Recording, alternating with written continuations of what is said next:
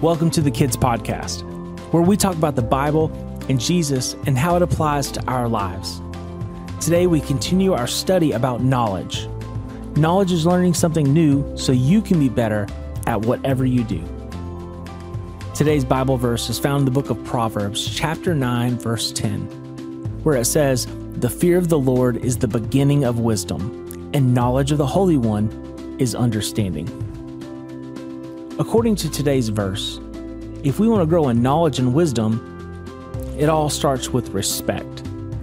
We have to recognize that God is holy, He is right, and that He is good. God is worthy of all honor and praise. And while we will always be learning new things about God, we will never know or understand everything. Go find a piece of tape and write "Respect God" on it. Grab some blocks or Lego and place the tape on a block, and then build the tallest tower you can, making sure that that piece that said "Respect God" is at the very bottom, because respecting God is our foundation.